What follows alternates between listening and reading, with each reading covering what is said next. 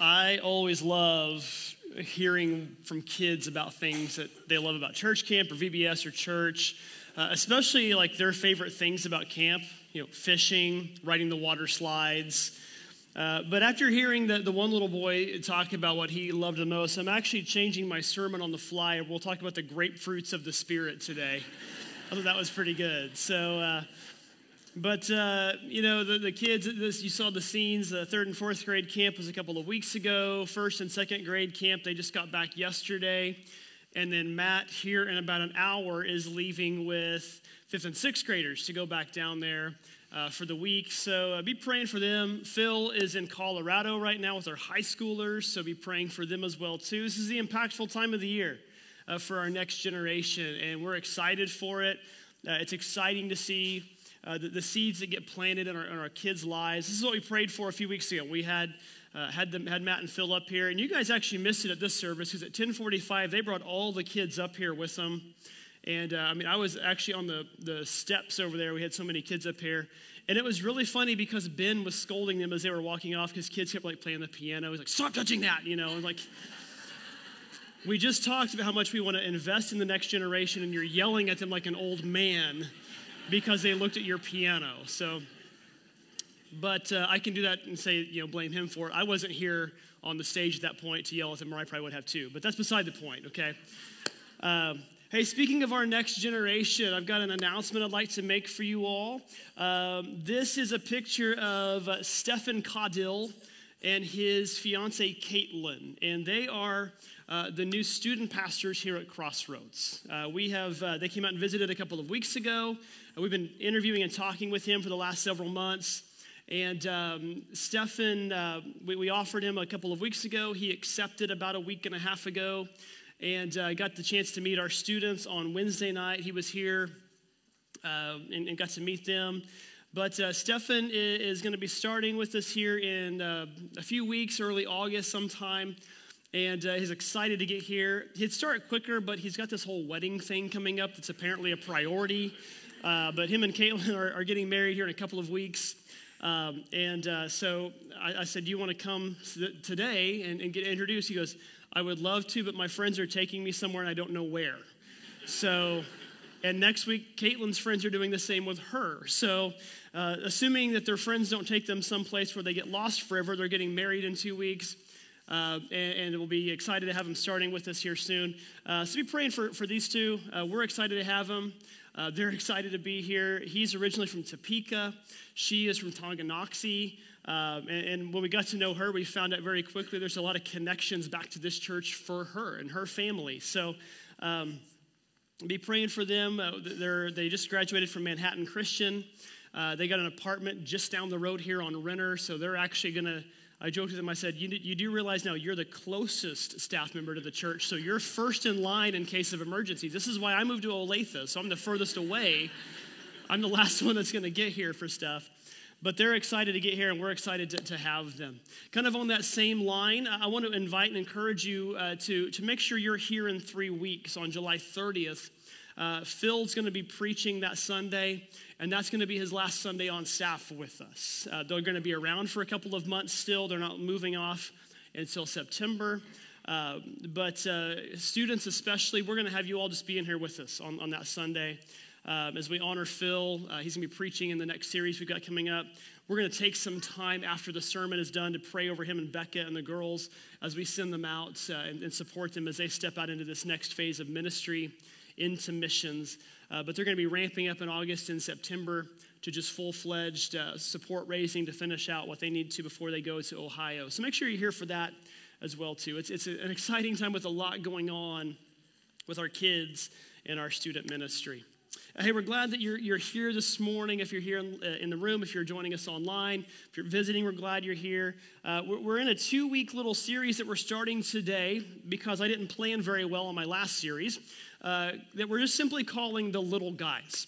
If you were here a few weeks ago, I kind of adjusted on the fly. I'm not a person who needs every detail of everything planned out. But when it comes to preaching, I have my schedule pretty well planned out for the year. And around week 4 or so, week 5 or so, of what was supposed to be an 8-week series, I thought, why in the world did I make this an 8-week series? Because this is really a 5 or a 6-week series.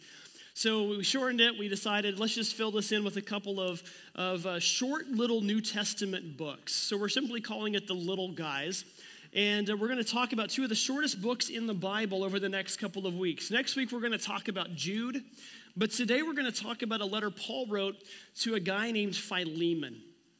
Just a little context here if you're curious. Philemon, when you find it in the Bible, this is the entire book of Philemon in my Bible. It doesn't even fill a page. It is extremely short, but there's a lot in here. Philemon was a believer who lived in the city of Colossae, which is in modern-day Turkey. From what we can kind of just assume about Philemon, he was a pretty well-to-do, well-off person. He had a home large enough to host the Colossian church in it. He had servants and slaves who worked for him that he owned.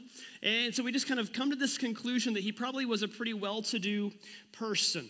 And Paul writes this letter to him in the year 62 AD from prison while he's in Rome. Paul wrote the letter of Philemon alongside the letter of Colossians, and he sent them with the same person, a man named Epaphras, whom he names at the end of both of his letters.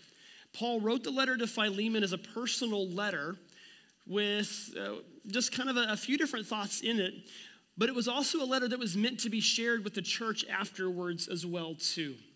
Paul, in his letter, mentions to Philemon that he's grateful for him, that he praises him, and he references that he has love for all the saints and love for the Lord Jesus, and that the hearts of all the saints have been blessed and refreshed by him. Paul calls him brother. He refers to him in this term multiple times.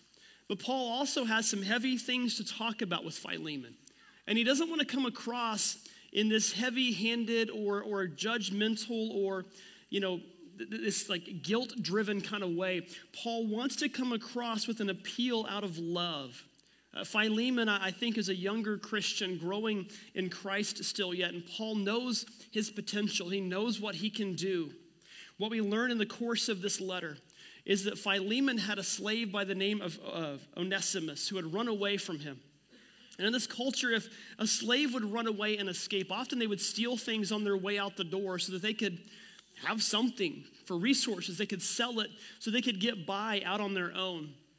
So Onesimus has hurt Philemon in the process of leaving him, and he's run off. But somewhere along the line, Onesimus made it all the way to Rome. If you know a map, that's a long ways to go from modern-day Turkey clear to Rome.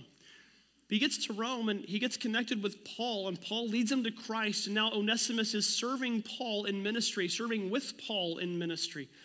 And Paul loves Onesimus and calls him a son and calls him a brother. He's very well connected with him. But he wants to send him back to Philemon. Not to say go back into your servitude in this house. No, go back to Philemon and serve with him. Join him as a partner in ministry. And so he's appealing to Philemon to do this. This letter, again, it's incredibly short. In your English Bible, it's 25 verses long. But in the original Greek, it's only 335 words long. The third shortest book in the entire Bible. Only 2nd and 3rd John are shorter. But throughout this little letter, there is so much that we can unpack. It's easy sometimes, I think, to gloss over something this short in the Bible. If you're doing a read the Bible in a year plan, like I know many of you do, you probably read Philemon along with multiple chapters in another book. And it may be easy just to kind of blink right past it, kind of like a map.town. You blink and you miss it kind of town. But there's a lot in here. There's so much that we can learn about Paul and about Philemon and about Onesimus and about ourselves, so much that the original readers would have picked up on. Themes like love, themes like growth in Christ, themes like reconciliation. And ultimately, all of those fall under one big umbrella that this letter really wants to push, and that's that the gospel changes everything. The gospel of Jesus changes everything. It changes who we are at our very core. It changes our nature and our character. Who we are today isn't who we were before the gospel got a hold of our lives. We notice that Paul was changed radically by the gospel of Jesus. He points out to Philemon how he's changed and how he wants him to continue to change. And that works for all of us. So at the risk of just reading this entire letter to you, I'm going to have you do this on your own later, because you could read this in about 2 minutes maybe. I just want to dive bomb a couple of parts of this, kind of walk through it and look at a couple of the themes, because there's a few lessons out of this very short letter that we can put to practical use in our own lives. Here's the first lesson. Love builds family. Love builds family ties. You'll have to forgive me because I sent Stacy my notes incorrectly and didn't get this first bit on a slide here. So if you got a Bible, you can follow along, but otherwise just listen as I read this. And I love when I talk about Philemon because there's no chapter. There's just the letter. So we don't say Philemon chapter 1 or chapter whatever, but Philemon verse 4 reads like this. Paul says, I always thank my God when I pray for you, Philemon, because I keep hearing about your faith in the Lord Jesus and your love for all of God's people. And I'm praying that you will put into action the generosity that comes from your faith as you understand and experience all the good things we have in Christ. Your love has given me much comfort and joy, my brother, for your kindness has often refreshed the hearts for God's people. Paul understands something about himself that he also understands Philemon shares. They both dearly love the church. This is Paul's story. If you read the book of Acts, once he gets converted, he just, immediately jumps into that deep end of the pool. And Paul starts on these journeys where he travels all around Asia, planting churches, growing them up, and then handing them off to somebody else. All he cares about in life is spreading the gospel of Jesus through these local churches. But he also has love for the people there. We read about various people that he comes in contact with. That's somebody like John Mark or Barnabas or Timothy. Here it's Philemon. He even refers to him as a brother. Paul lays on thick what he thinks of Philemon and how much he cares for Philemon. And that's significant because he's about to turn the page and change tone. Now, I don't think Paul's doing this like a compliment sandwich kind of thing. Like he's not buttering him up, where you say something really good and nice about somebody and then you give him a harsh criticism and then you come back with something good and nice on the backside so that it makes the middle part a little easier to digest. I don't think he's doing that. I think Paul's sincere. You're my brother and I love you. And I love that you love other people and I love what you do for other people. And I say this, that I think Paul is sincere here because of what Paul does with his words. If you go to Bible college or if you take any kind of class on interpreting the Bible, you've heard me say this, you look for repetition. You look for words that get said over and over. Paul uses 7 words in this short little letter. Again, 335 words long. 7 words appear multiple times.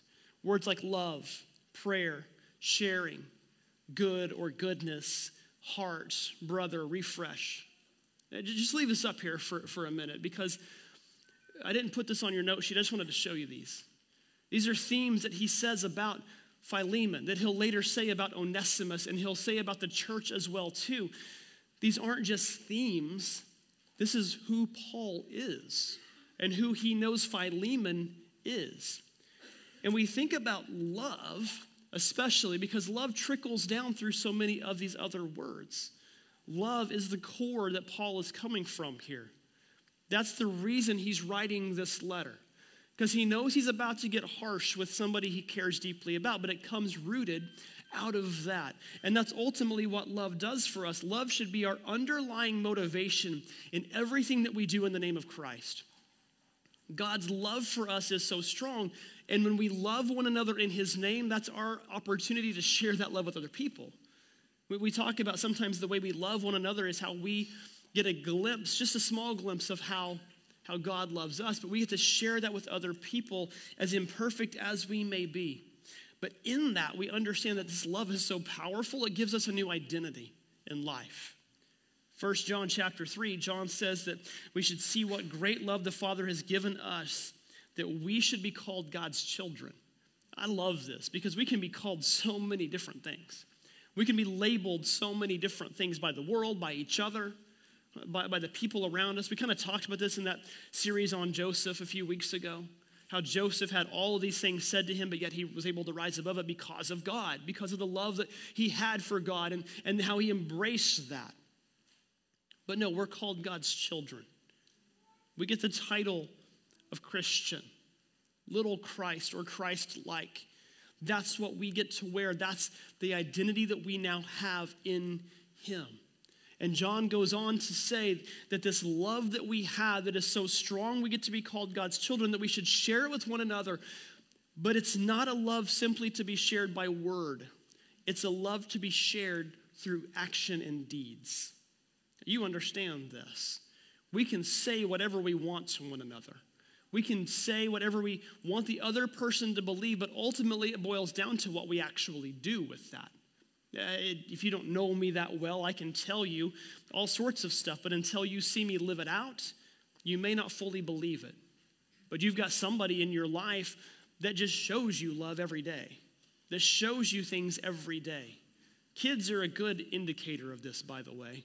Kids are a good judge of this, by the way, because they see through everything that you say sometimes. They know what's ultimately in your heart because they see it act out through your hands and feet.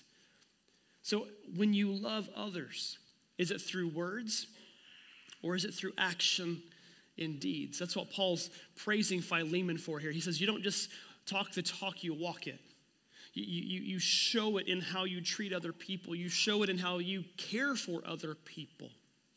So love strongly, because that love builds a family that ties everything together. And ultimately, when you show somebody who you truly are, and they believe who you truly are, and that person is a person of love, it makes talking to them about hard topics a little bit easier to do.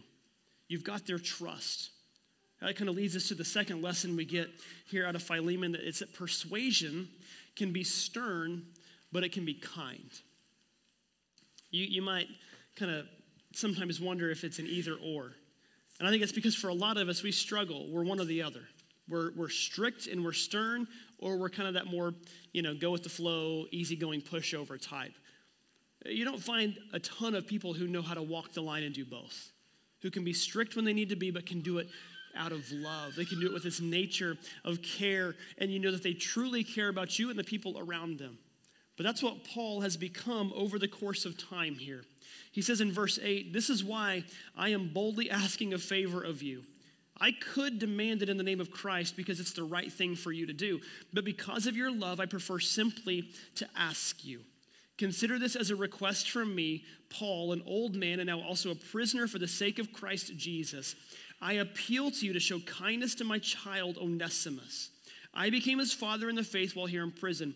Onesimus hasn't been of much use to you in the past, but now he is very useful to both of us. I'm sending him back to you, and with him comes my very own heart." I love what he says there in verse 8, that I'm boldly asking a favor, and he says, I could demand it. I could demand it because, that's what you're supposed to be doing. But I'm going to appeal to you instead. I'm going to try to get you to do the right thing because it's the right thing to do. You've probably seen examples of this too. I kind of see this play out a little bit more as I've gotten older in my relationship with my dad. My dad, when we were kids, or when I was a kid, my brother was a kid, my dad is a police officer, very, very strict in our household. It was very much my way or no way at all kind of thing. Not my way or the highway because I wasn't old enough to drive yet, but my way or no way. And, as a kid, you kind of rubs you the wrong way, or you want to act out or rebel. I was too terrified to do either one of those things, by the way. But as I've gotten older and, had my own family, my own kids, my own home, he'll still tell me things to do from time to time, but it's, well, I think you should do this. I would do this way. And, it's up to me to decide whether or not I want to follow that. Now, my dad's yet to pull the card out of his pocket and say, you share my name, you owe it to me to do it this way. He hasn't played that card yet. He probably could. Knowing my dad, he probably won't. But that's a card that's always out there. Dads, you might understand this if you've got adult children. Instead, what does he do? Hey, even if this is the right thing to do, here's what I think you should do. That's kind of what Paul's doing here. Paul, has no direct authority here over Philemon. This is kind of more of like a mentor and mentee kind of relationship here. Paul brought Philemon up. He handed off this church to him. But Paul is not like in a direct supervisory position to Philemon. Paul's in prison. I mean, what's he going to do? If Philemon doesn't do what he wants him to do, what's Paul going to do here? He's in prison a few years from being executed here. So what does he do instead? He goes, I'm not going to demand anything. I'm going to tell you, hey, you know what the right thing to do is here. You deep down in your heart, you know what the right thing to do is here. So I'm going to appeal to that, and I'm going to ask you out of respect for you. Paul understands more than maybe anybody else, the more you coerce and push and demand, it's probably not going to break the way you want it to do. I think Paul gives us a good example here that when you try to use persuasion or correction, that it needs to be done with love, not out of command. That all correction should be done this way. This is something that scholar N.T. Wright refers to as gracious persuasion. It's this idea that you're coming from a position of deep love for somebody else and also the person that you're talking to. In this case, there's a mutual person in Onesimus. Yes, Paul and Philemon know each other well, but this third party has come in now. And Paul's saying, hey, for the sake of him, do the right thing because it's the right thing to do. You ever have to just drop your pride, swallow it a little bit, maybe even sacrifice what you would call your dignity? It's not really dignity, it's pride, but you have to sacrifice some of that to do the right thing here. Paul spent his entire previous life as a Pharisee demanding people do things a certain way. That's all he did. You worship God this way or you're not worshiping God, period. That's the way that he approached people. And then Jesus got a hold of him. And now how does Paul change his tune? Well, we get a glimpse of how he changes his tune at the beginning of pretty much every letter that he writes. When he says the words like he says in Philemon verse 3, may God our Father and the Lord Jesus Christ grant you grace and peace. We see that playing out in almost every single letter that Paul writes. And basically when he talks about grace and peace, what he's doing there is he is saying, hey, approach each other the way Jesus approached other people too. Because Jesus came preaching in grace and peace. Yes, Jesus got stern when he needed to get stern. But often Jesus came clothed in grace and peace, especially with the non-religious. The people he got stern with often were the Pharisees, people who should have known better. Or maybe it was sometimes his own disciples who probably at this point should have known better. But no, he preached grace and peace. He was gentle with the down and out. He was gentle with the rejected. He was gentle with those who were far away from him. That's why Jesus, I believe, said in Matthew chapter 5 that blessed are the meek, for they will inherit the earth. You can read this and think that by meek you mean somebody who's just a pushover or a doormat or somebody who, doesn't put up much of a fight. That's not what this means here. Some translations, this comes out as blessed are the humble in spirit, the humble in how you approach other people, the humble in that you realize when it all boils down to it, it's not about you and it's not about me, it's about the kingdom of God and how we can impact one another in that kingdom. Blessed are they, Jesus says, for they will inherit the kingdom. But kind of on the flip side of this, Paul also didn't hesitate to speak up when he needed to speak up. He didn't hesitate to flex those criteria that he had, to flex all of those titles that he had when he needed to, especially when he was trying to speak up for somebody who was marginalized. And in this case, that's what he's doing. It's easy to say, well, Onesimus was just a slave. He was just a possession of somebody. He wasn't a real person. No, that's not what Paul's saying here. Because Paul sees this man and says, no, he is a creation of God just like you and I are. And not only that, now he is a dear, dear person in my life. He's a dear person to me. And Paul understands a truth when it comes to people like Onesimus, just like people like Philemon, who are well-to-do, or just like himself, who is scholarly and has all of the credentials out there. He understands that the gospel is for everyone. I heard a pastor one time say that if the gospel is not for everyone everywhere, it's not for anyone anywhere. No, it's for everyone who wants to embrace it. It's for everybody who's willing to come to Christ. It's for everyone. Paul understands this, and he writes about this many times. The book of Ephesians is about unity and about no one person being more important than the others. That's what he writes the Corinthian letters for, a church that's broken and divided because they're chasing what they want and the people they want rather than simply chasing after Christ. In one of those letters in 1 Corinthians 12, he says, just as a body, though one, has many parts, but all its parts form one body, so it is with Christ. He understands that we all are important. And you understand this too, and I've used this before, that you might think certain body parts are more important than others, and to some degree, you're right. You can probably get by without an arm better than you can get by without your head, okay? Probably not going to work that well for you. But if one part of your body is not functioning the way it's supposed to, it throws your whole body off. It throws everything. It messes everything up in your daily routine. So it is with the church. We need all the parts working the way they're supposed to work to function. That hasn't changed in 2,000 years. And what we have to remember with this is when it comes to each other, that love we have that builds family ties, how that ultimately plays into us is that we have to be there to help and fix and correct one another in love, with gentleness, not with guilt trips and coercion. And Paul's making sure that Philemon understands this. See, here's what we need to understand. A bad situation in life does not give you an excuse to not act like a Christian to other people. And on the flip side, a very good situation in life doesn't give you the opportunity to not act like a good Christian to other people. That was the whole purpose of the series on Joseph that we just went through. One situation after another, one detour after another led him to make a decision, and ultimately he made the right one. And some of those detours threw him into a bad place. Some of those detours threw him into a good place, but he stayed the same. He was consistent. Why? Because he'd given God him. He'd given God himself. We're all parts of the body of Christ, and how we respond and reply to one another will say a lot about who Jesus is to our world around us. And it will specifically help those who are young in the faith, like Onesimus, who's trying to become more like Christ. Speaking of that, here's the third thing we learned from Philemon. It's that growth in Christ is a gradual process.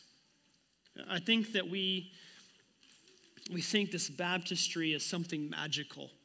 You know, it's like a just add water and here's a Christian kind of thing. You know, like you're dunked and boom, there you are. Everything's fixed, all your flaws are gone. No, we had a guy when we were in Arizona, and he was a bit rough, and I got the chance to kind of help. I won't say I led him to Christ, but helped in his journey, and got to be there with him when he was baptized. And he had only been coming a little while. He was really ready to do this, but man, he was still rough. And gets baptized, and we're like, so man, how do you feel? He goes, I feel incredibly awesome. Now, incredibly, I added that word. He used a different adjective there that tends to make movies R-rated. I'll let you figure out which one it is. And I'm like, okay, first off, this is my first taste of church outside of Oklahoma. I'm a little caught off guard. I realize not everybody's like me, but I'm a little caught off guard. So first I'm like, where's the lightning? It's coming. God's going to strike us all down. My second thought was, you're not wrong, that does feel incredibly awesome. I didn't repeat him, but he got the point, right? And, I thought, okay, it didn't just all change because he's given his life to Christ and gotten baptized now. No, he's going to be a work in progress. One of my mentors tells a story about a guy that he led to Christ. And this guy was, addicted to some drugs, and he was living a hard life. But he came to Christ. And so Mark would meet with him about once a week. Hey, how you doing? Man, I've given my life to Jesus. I'm baptized. I'm still smoking pot, though. We'll work on that, A couple weeks later, hey, I quit that. I'm still cussing all the time, though. We'll work on that. A couple weeks later, I'm on fire for Christ, but this. We'll work on this. A couple weeks later, but this. We're going to work on that. That's us. That's the story of us. There's always something to keep working on. It would be great if you just got baptized and boom, okay, you get to go to heaven now. Like, no, we still have a life in front of us. And it's a life for the kingdom. And we have to understand that especially somebody who has come from far away, somebody who isn't a person who grew up in the church, has to learn what it means to become like Christ. That's where we're there as a church, to help them with that. It's a gradual process, and it takes time. And we have to remember, too, some people, as soon as they're out of that water, every single thing is changed. For others, it may take some time. The important thing is they're focused on Jesus, and they're stepping with him day by day. Philemon, verse 15, Paul writes, "It seems that you lost Onesimus for a little while, so you could have him back forever." I love that line. I love that line. "He's no longer like a slave to you. He's more than a slave, for he is a beloved brother, especially to me. Now he will mean much more to you, both as a man and as a brother in the Lord." I think about that because I think in this story, we're Onesimus. And God is Philemon. Now, he doesn't need the reminder to love for us, but we're the ones that ran away from him and took stuff in the process. And then we come back, and we're restored, and we're reconciled back to him. And now, if Onesimus comes back the next day and Philemon just takes him in, you can use your kind of imagination here. There might be some difficulty in this relationship. If you've had a restored relationship, you know that growth to get it back to the way it was can be difficult, but it can be worked on. Philemon here, by all accounts, is a very strong believer. He's doing all the things a Christian should be doing, but it's also believed he's a fairly new believer. And Onesimus hurt him. And to act as a reminder of this, Paul, who understands hurt as well as anybody because he's been hurt time and time again, he flips it on his head yet again. And he gives an example that I think we all need to follow. One of the greatest examples that we can live out in our lives as Christians. It's the example of sacrifice. Because look what he says in verse 17. "So if you consider me a partner," here comes the card. Now he's going to play it. "If you consider me a partner, welcome him as you would welcome me. And if he has wronged you in any way or owes you anything, charge that to my account." Kind of sounds like the Good Samaritan story a little bit here. Hey, if he owes you anything, I'll come back tomorrow and I'll pay it. I'll pay it all.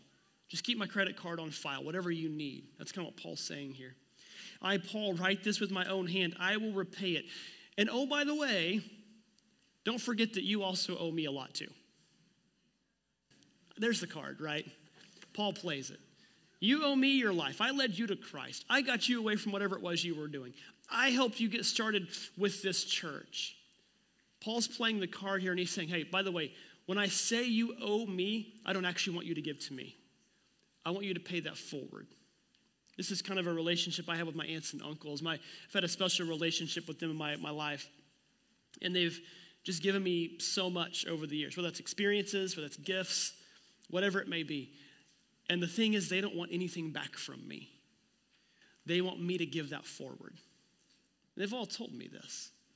Hey, one of these days, you're going to have nieces and nephews. Be there for them the way we've been there for you. One of these days, you're going to have people come into your life. Be there for them the way we've been there for you. And now that my nieces and nephews are growing up, I'm finally getting into the opportunities where I can have those times. We don't live that close to them right now. They're down in Oklahoma, 3 hours away or so. But when I am there, I want those moments with them. I want to spend time sharing with them in some way, shape, or form, whatever that may be. But it doesn't just work with family. This is how the church works too.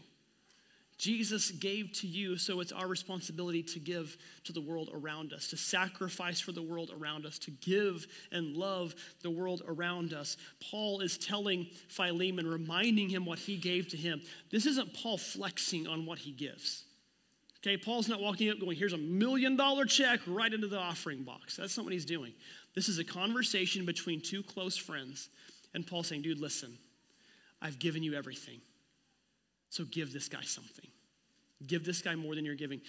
And what I love about this is Philemon is already a giving person. We read that in the very first part here. Paul says he loves how much you love. I love how much you give. Now do more. Give more. Love more. Open your heart more. And again, if that's not the story of walking with Jesus, I don't know what is. There's always something more that we can do. There's always another step that we can take. There's always a deeper path with him that we can go and that we can follow. Walking with Jesus may not be easy every single day, but the more you walk with him, the closer you'll get to him. And the more you'll start to recognize him in the world around you. Jesus said in John 10 that my sheep listen to my voice, I know them, and they follow me. The more you're with him, he's using an analogy of shepherding to the point where the sheep would recognize the voice of their shepherd, not others. And if our world has anything right now, it's voices like crazy. There's chaos and there's confusion. That's exactly what the enemy wants for us, is confusion. But no, the more time you're with Jesus, the more you recognize his voice and you start to block out all of the other ones. The more you listen, the easier it is to follow, and the more you follow, the deeper you can get with Christ. Think about that. That's where Paul's entire message to Philemon ultimately ties up here. You're doing a good job following Jesus. Now I want to challenge you to do it even better. You love, I want to challenge you to love more. You give, I want to challenge you to give more. You've been hurt, I want to challenge you to forgive and reconcile more. Everything he's doing, he wants to challenge him to do more. Church, that should be how we talk with one another. That should be what we do for one another. And when somebody's new to the faith, we take them by the hand and we walk with them. We walk with them as they learn what it means to follow Jesus. I've had the chance to have some conversations with people who are checking Jesus out. Not even the church, but just Jesus. Just checking out Christianity. And I always like this because it's a reminder for me. Because I'll say some things and I'm like, man, they don't even know what I'm talking about.